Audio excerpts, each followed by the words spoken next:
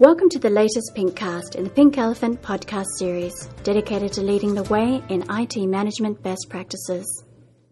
Hi, my name's David Radcliffe, and I'm joined again here for our conference review with George Spalding, our VP of Global Events. Hello, George. Hello, Dave. Last time we talked mainly about the program and some of the big name speakers we have coming, but there's one element of the conference that has become an annual affair also, which is our ITIL Awards. I want us to talk a little bit this time about our ITIL Awards. So what awards do we have and do we give out at our annual conference in February? Dave, there are three major awards that we give out. The first is the ITIL Project of the Year. Second is the ITIL Practitioner of the Year. And third is the ITIL Student. The Project of the Year is given to an organization for a specific ITIL project that they have been involved in and that they have basically made great strides on the world of IT service management processes. We have some special criteria that helps to define what makes a eligible project, right? Very specific criteria is outlined on the website for each of these awards. So if you go to our website and look for our ITIL Awards, you'll see each of these awards listed with their criteria. Yes. Okay. So you just mentioned the Project of the Year. What about the other ones? Well, the Practitioner of the Year is given each year to an individual.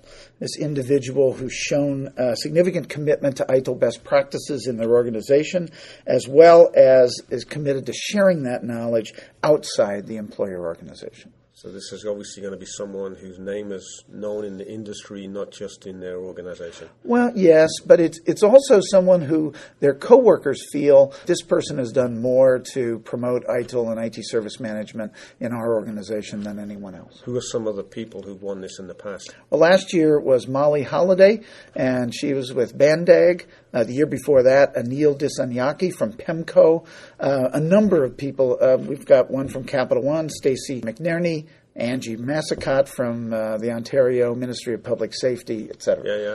So those two awards that you've just mentioned involve some very careful nomination or some criteria and some assessment. So we obviously have to somehow decide out of the various submissions who the winner is. Right. So there's a judging panel that does that.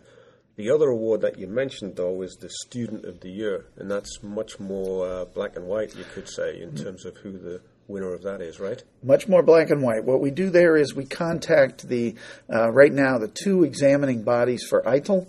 That would be EXIN and ISCB, and we basically find out the highest score that a student worldwide has received, and then we award it to that student. In the Service Manager exam, which yes. is the toughest. That's the tough examination, one. Right?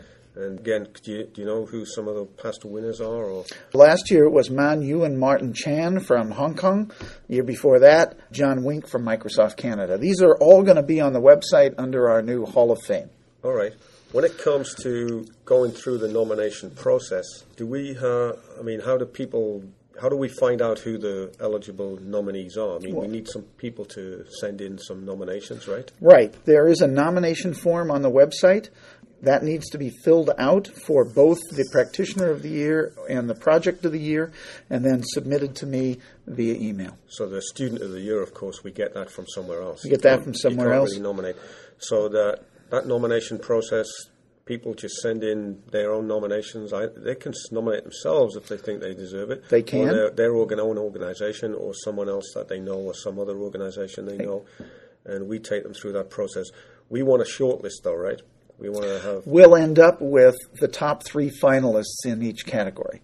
And those top three finalists will be invited to come along at our expense. Well, more correctly, the registration will be free for the conference for the top three finalists for Practitioner and for two people from each of the top three organizations for the Project of the Year. And so they'll be sitting in the front row when we announce these. And they'll be sitting in the front row. We'll announce these at the general sessions in a different award at each general session.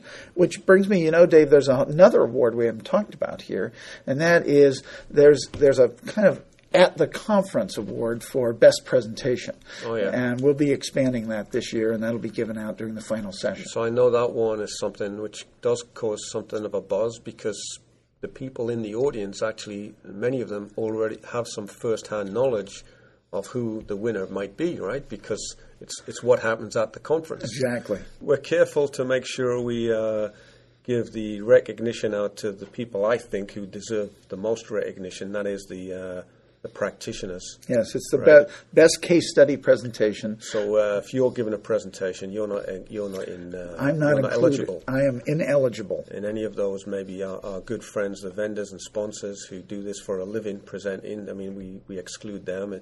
It's the people who've given up proportionately, probably more of their time and effort to prepare and present. Exactly. People who don't normally do it for a living. Right. Okay, and I mean, off the top of your head, how many case studies do you think we're going to have? Like a couple. This year's case studies? Like, I think 20.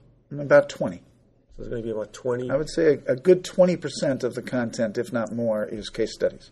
And all of those will be eligible. Okay, that's good. So that's our ITIL Awards. We'd really like everyone to think about who they think is deserving of one of these awards, particularly the project and the practitioner of the year. And please go to our website, look for the ITIL Awards page, and send in your nominations and watch this space. And we'd like to make a really big deal of recognizing those professionals and those organizations that have done a lot in the last year or so. Anything else to add, George, about the event? Nope, I don't think so. Not this time, Dave. I'm not going to interrupt you this time. Okay, so let's leave it at that, and we'll be joining you again in another week or two to find out more updates about the conference. Okay. Thanks. Bye-bye. Say bye, George. Bye.